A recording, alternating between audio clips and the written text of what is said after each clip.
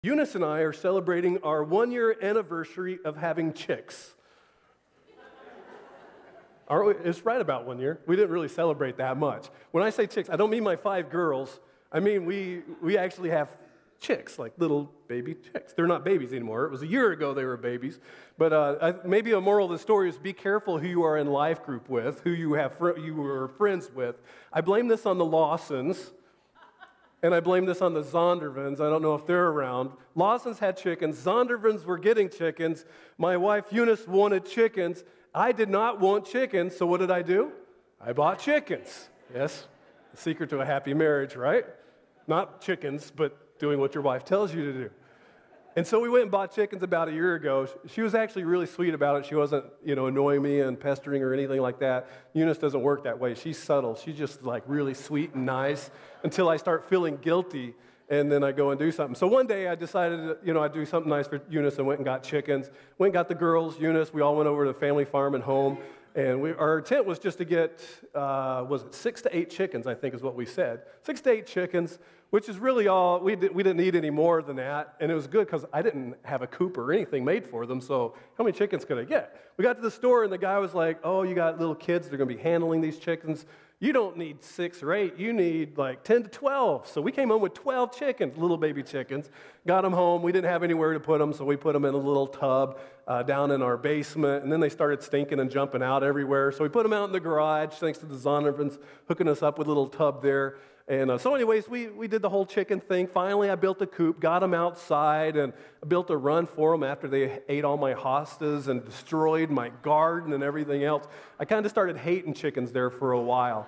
But once I kind of got them all together and it turned into an enjoyable experience, once they started laying eggs and they did something beneficial for us, it's kind of nice. I just really enjoyed getting a lawn chair and sticking it in front of their pen, and I would just watch the chickens. Yes, I lead a boring life. This is what I do for fun. I just sat there and watched my chickens, and it's incredible. I mean, the Bible says observe the ants. I wear glasses now. It's harder for me to observe ants. So I observe chickens instead, a little more my size that I can tell. So I'm just sitting there watching, the chickens, and they're just fascinating. I mean, how they walk around, all funny. Those of you who have chickens, you know what I'm talking about. I grew up, it's kind of like returning to my roots too, because I grew up on a chicken farm for the first 5 years of my life. They had big old chicken barns. It didn't have any chickens in it. But anyways, it was kind of like returning to my roots a little bit. And so I was just sitting there watching the chickens. And this one day in particular, I remember the chickens just started fighting. I mean, they were squabbling and just really getting into it. And so I'm just like, oh yeah, a little more excitement in my day. Get to watch these chickens fighting. And when chickens fight, it's funny. I mean, just imagine your kids fighting, except they can't use their hands, and they're just jumping around there with their feet, and they're going like this with their faces, with each other, trying to grab whatever they're trying to get.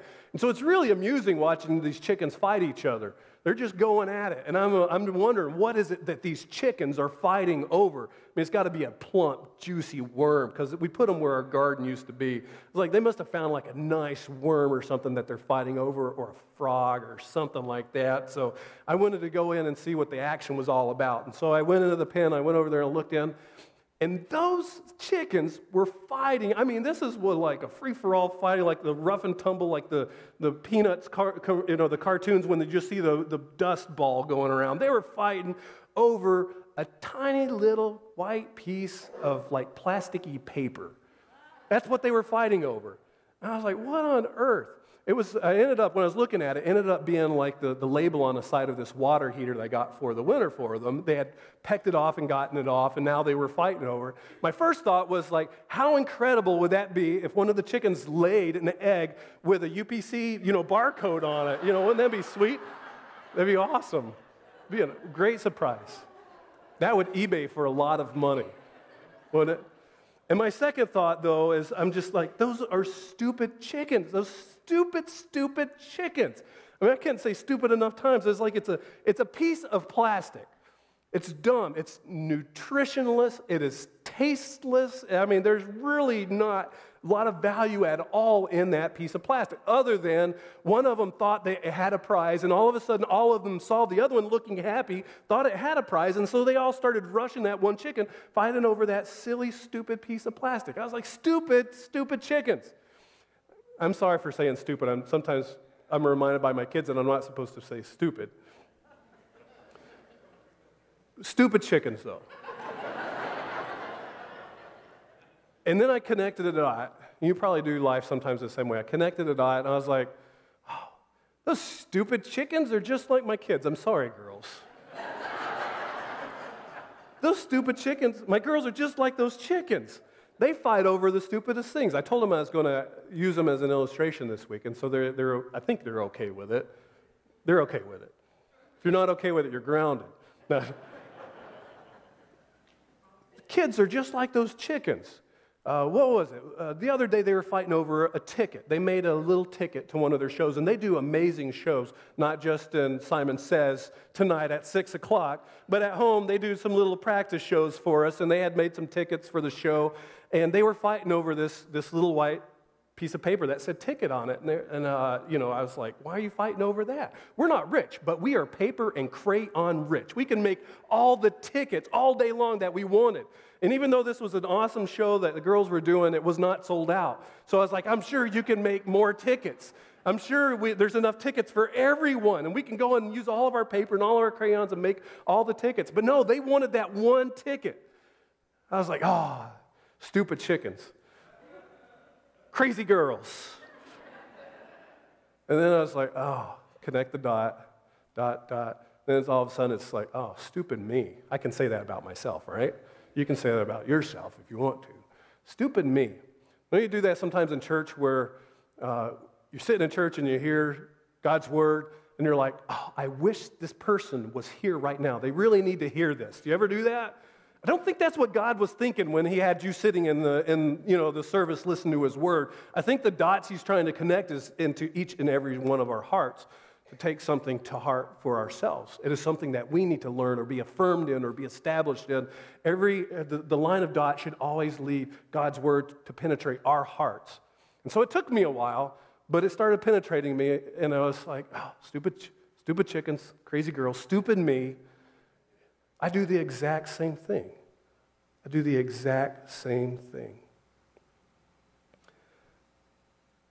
I want you guys to be happy. I'm talking to graduates a little bit, but I think this, again, it connects with every one of our hearts at some level. I want our graduates to be happy. I want you to be happy. More importantly, I think God wants us to be happy. Before you fire me, kick me out, and tell me to go get me my own televangelism show, before you do that, let me qualify that statement. God wants you to be happy. But what we think is good and will make us happy is a lot like what those chickens thought was good and would make them happy. You got that? What we think is good and will make us happy is a lot like what those chickens, what I think make us happy. Do you ever ponder the car commercials? I hate car commercials. I've kind of committed myself, never buy a car because I see a commercial trying to sell me one. I hate them. I despise them. Partly because there's so many of them. The only thing that makes me more annoyed is the pharmaceutical commercials.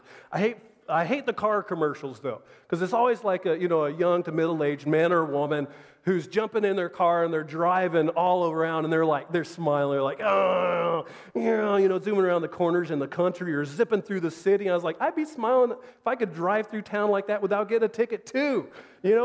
That'd be awesome.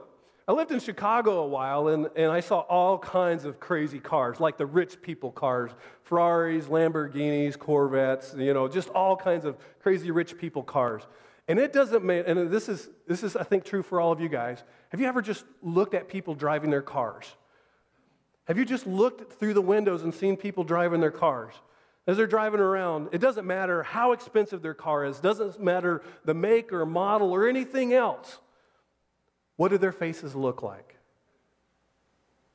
Turn to somebody next to you and look what their face looks like. Just what your faces look like now. Whenever somebody's driving, I know it too because I see you guys driving around town, and I look at the window and I see you, and you're like, you know what the face I'm talking about. That's what your face looks like. The reason I mention this, again, is just like me watching the chickens, watching my kids. I think God is watching us. and saying the same thing about us, isn't he? Oh, those silly children. Maybe God said stupid. He's God. He's allowed to do that. Stupid kids. They're so caught up in their little plastic pieces of shininess. They're fighting over them. And he's just shaking his head. It's like, they won't be satisfied. There's no nutritional value. There's nothing at all of substance that you're going to get from that thing. There's nothing at all. In fact, all these things that we pursue, it's kind of funny. They can actually have quite the opposite effect in our lives. Some ways I think that we are stupider than the chickens. Because you know what? Chickens don't go in debt for that shiny piece of plastic. Do they? We do. Who's smarter? Write that one down in your notes. I read in Forbes.com that this is encouraging for all you graduates. As soon as you become a tax-paying citizen, you are $154,000 in debt. Congratulations. We should get some little diploma thingies with that on it. $154,000 in debt. It's the epitome of stupidity, isn't it? Now, just as a side note, I'm not sure what the chickens thought exactly, but they must have thought that I was a big jerk when I went in that pen and I took that piece of shiny plastic away from them. Who does this guy think he is? Taking this shiny piece of plastic away, even though it couldn't have done, they got pretty strong guts, I know, but it couldn't have done good things for them. If nothing else, they were going to kill each other, I think, fighting over this stupid piece of plastic. And I think sometimes we too mistake God's intentions in our lives when we don't get what we want, when we don't get what we think will make us happy. Our seniors are at a big crossroads in life, aren't they? And all of us are too. And our happiness is at stake.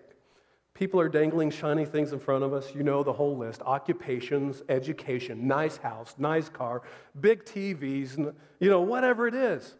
And we like to think that when we have them, we will be happy. I was making up some stupid terms. I just had way too much time. I was like, what would this medical term be if, to describe this condition? And I was like, I think I would call it wanteritis. Wanteritis. Inflammation of our wanter. I know. Maybe I didn't have enough time to think about it. Could have come up with something better. Theological term for it is bronchonwanterism or eology. I don't know. Our wanters are broken. Our wanters are broken. Everybody say broken wanters. All right, you got it stuck in your head now. Jeremiah 17:9 says, "The heart is deceitful above all things and desperately sick. Who can understand it?" The heart is the seat of our desire and our passions and our wants. Our heart is what? It's deceitful. Deceitful is, it's interesting. Our heart isn't just like accidentally trying to trip us up. That's just like our heart is, maybe has good intentions, but, maybe leads us the wrong direction every once in a while. No, deceitful means our heart is actively trying to trick us. Actively trying. You know what a deceitful child is like, parents, right? Or a deceitful friend. Someone who knows the truth, knows the right, but they're not trying to let you know that. They're trying to make you to do something very different that is not truthful related, that is manipulative. Our heart is trying to deceive us. And what is the level of deception that is trying to practice on us? It says, above all things. Above all things. Our heart is deceitful and desperately sick. Who can understand it? James 4 describes it this way. It says, your passions are at war within you. There's a battle going on inside of us. Do you see the problem here? This is one of my pet peeves, and I feel bad for our teens because they probably hear me talk about this a lot. But almost every graduation card and every graduation ceremony you go to, what will they tell you to do? What will they tell you to follow? Follow your heart. That's why I don't like Hallmark movies, Eunice.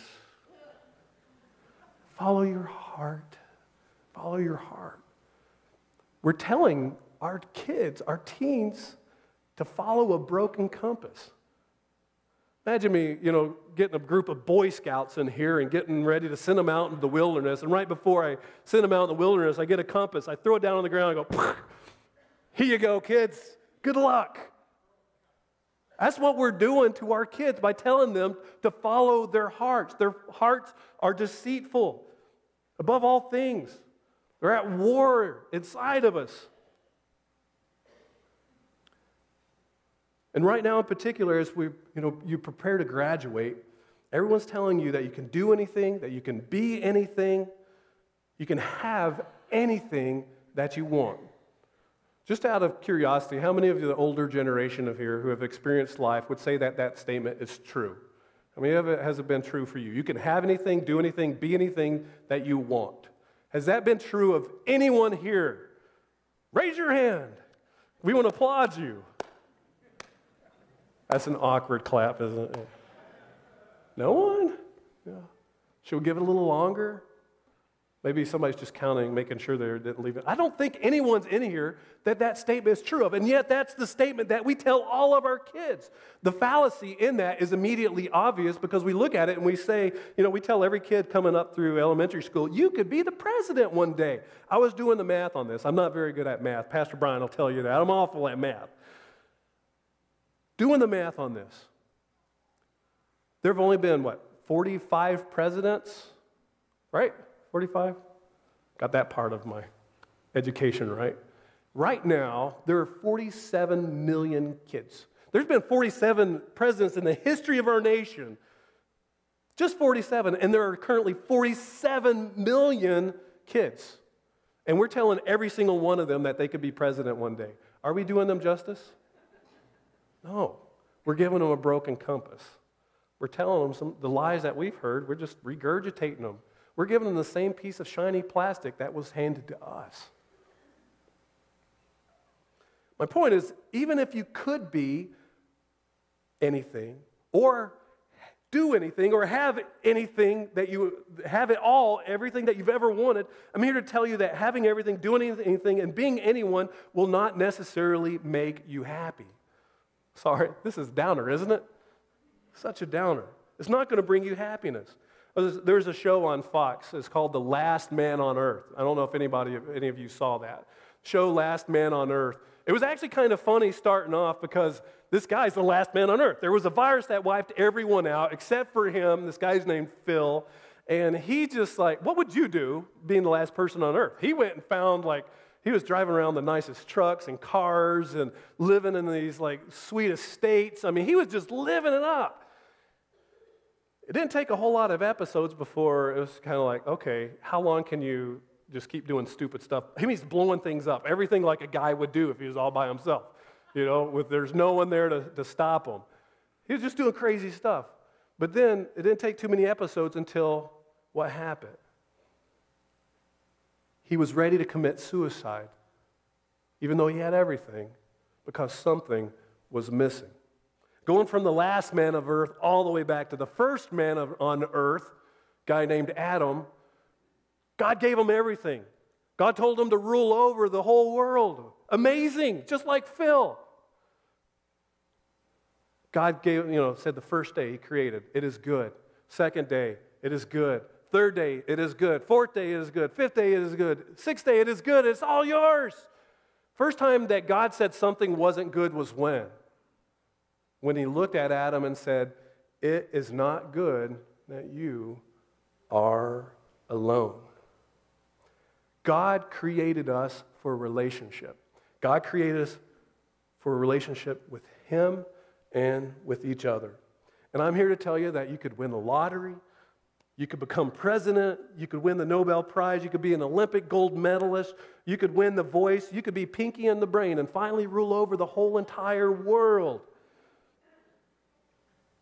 And you would still be unhappy. You could gain the whole world and lose your soul. Isn't that crazy? Because your soul was designed for, everybody say it, relationship. Your soul was designed for relationship. Secret to happiness, secret to success. King David on his deathbed gave it to us simply. When he was on his deathbed, he called his son Solomon over to him, and he imparted his last words of wisdom unto Solomon. And he said, Solomon, show yourself a man. As soon as you hear that, you're like, what would King David tell his son Solomon to show himself a man? This is going to be the secret. This is it. What's going to bring me happiness? What's going to make me success as a king and everything else in life? What's it going to be?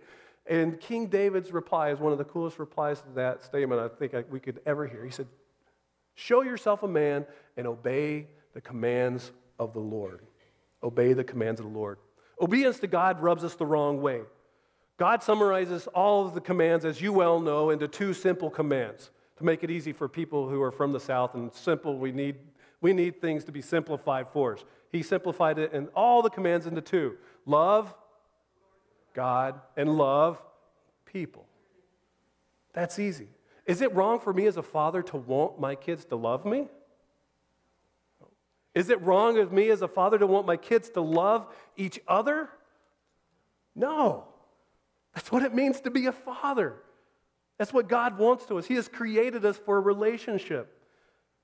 And all the laws and commands in the Bible are boiled down into those 2, love God and love people. And those 2 are really essentially one command. And because they're intrinsically connected. We cannot love God if we do not love people. God said, if you're my disciple, you will show them by your love for each other. You cannot say you love me and not love others. You can't do that. If we love God, we will love others. It's like my kids, girls, y'all bring me some amazing coloring gifts and stuff, pictures that they make and crafts and things. But parents, you know what I'm talking about. When your kids, if they ever came up and said, what do you want? What can I give you that will make you happy, that will show you that I love you? And you say, please get along with each other. That's all I want, just for one day. That's it. Just maybe 30 minutes even. I mean, we'll, lower the bar a little bit, just a little bit. Isn't that the epitome of our kids showing us love, is when they love each other? Isn't that awesome? We can't love God unless we love each other. But on the vice versa side of things, it's also true. We cannot love people if we do not love God. We cannot love people if we do not love God. And the reason is that God is the greatest example, as you well know, of love. While we were sinners, Christ died for us. While we were his enemies. I'm here to tell you, it doesn't matter how close your friend or your family or people are in your life, at some point they are going to do something that ticks you off and will separate you in your relationship. They will become your enemy. Isn't it true? Husband and wives, do you ever get ticked off at each other? How many divorces are going on because husband and wives get ticked off at each other? Fathers, sons, mothers, daughters. How many broken relationships happen there? People you're related to. Friends ever get stabbed in the back? Doesn't take long. Here in the church too. Sometimes we think we're exempt from it. We go to a church and we're like, that should never happen at church. It happens here too. We can't love people unless we love God, because God has given us the ultimate example of how to love our enemies. How to forgive our enemies. While we were enemies, Christ died for us. While we were fighting with each other, while we were fighting against God, in the midst of all of the sinful chaos of us fighting over all of these shiny little plasticky things in our lives, Christ died to show us that people matter to God, and people should matter to each other as well. Hope that's clear. I'm 1 minute over, and I'm going to use a couple of Pastor Tom's minutes that he got early a few weeks ago. It evens out. I don't want to discourage you. I don't want you to think I'm dualistic, where everything physical and material is bad, bad, bad, bad, and just like relationships is the only thing good. It is the ultimate good. But in reality, God made all those days of creation, said they are good, right? So I guess the question I want to wrap up with is, how can we redeem those materials, those things, those pursuits in life that people dangle in front of us and make us think that they're the most important thing? How can we seize hold of those and capture them into the context of relationship that God has built us for? That's the question. One of the commands in the Old Testament was, do not steal. I think one of the reasons he did that is because stealing is relationally negative. As soon as you steal from someone, they lose trust, and it just creates issues, it's problems. And a lot of times we think that if we just, if we're focused on things and don't stealing things, then that's obviously bad. And if we just don't steal things, then we're okay. Then we're good. And that's kind of that's the opposite of stealing, right? Elementary students, we tell you, don't steal. In high school, we're like, the opposite of that is well, like, don't steal. You need to work. You need to get a work ethic so you can earn whatever you have. My point is, God's connecting some dots for us here with material possessions. We're not supposed to steal, which is negative. We're not supposed to stop at getting a good work ethic so we can just get all of our own things and it's just a relationally neutral kind of scenario. God has another step that he wants us to get to as mature Christians, as adult Christians. Get this verse in Ephesians 4:28. It says, "Let the thief no longer steal," that's negative relationally, "but rather let him labor doing honest work." Honest work, that's kind of relationally neutral. You're just earning your own stuff. Everybody's good. Is that where God stops? No.